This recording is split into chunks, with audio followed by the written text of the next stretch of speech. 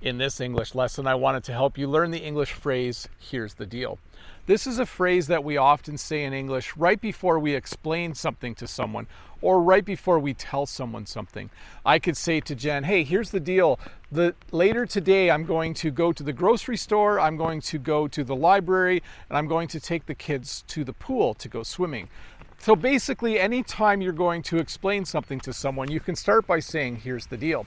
In my classroom, I do the same thing with my students. I might say to them, okay, here's the deal. We're going to start with a little quiz today, then we're going to do some reading, and then we're going to do some listening activities. So then they know what we're going to do that day. The second phrase I wanted to teach you today is more of a term, but it's the term big deal. When something is a big deal, it means it's really important to someone.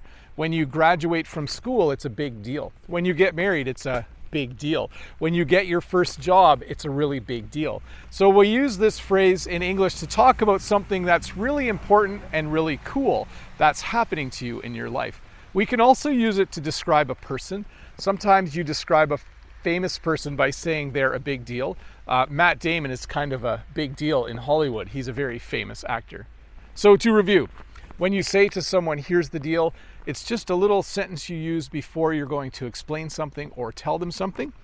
And when something is a big deal, it means it's important. It was a big deal to me when I bought my first car when I was younger. It was a big deal because I was then driving a car that belonged to me and not my parents. It was a pretty big deal for me. Anyways, let's look at a comment from a previous video. This comment is from Andre, I believe. And Andre says, good explanation, Mr. Bob.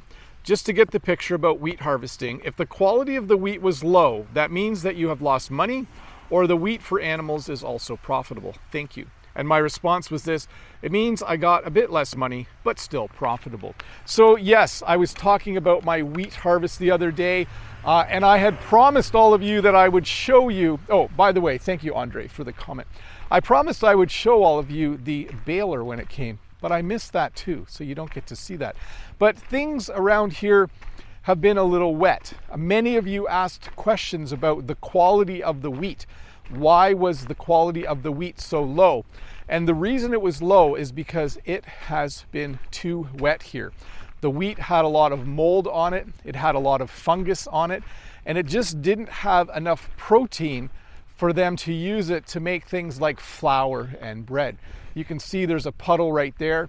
If a car goes by in a moment, you'll hear that it's very wet out here. I think there's a truck coming right now that you'll get to see. So you can kind of see that it is wet out here. It rained today. I think I've mentioned this a number of times in my videos lately. It just seems to be raining all the time lately. It's really good for the crops. If you look in the distance, the crops across the field are doing really, really well. But certainly at some point, it needs to stop raining. Even if you look behind me, you can see that the sky is a little darker over there than it is over there. So it's quite possible that we'll get another little rain shower later today. I hope not. I really hope that it stops raining soon. I'm just gonna walk back this way because there's another large vehicle coming past. Let's watch this one come by as well.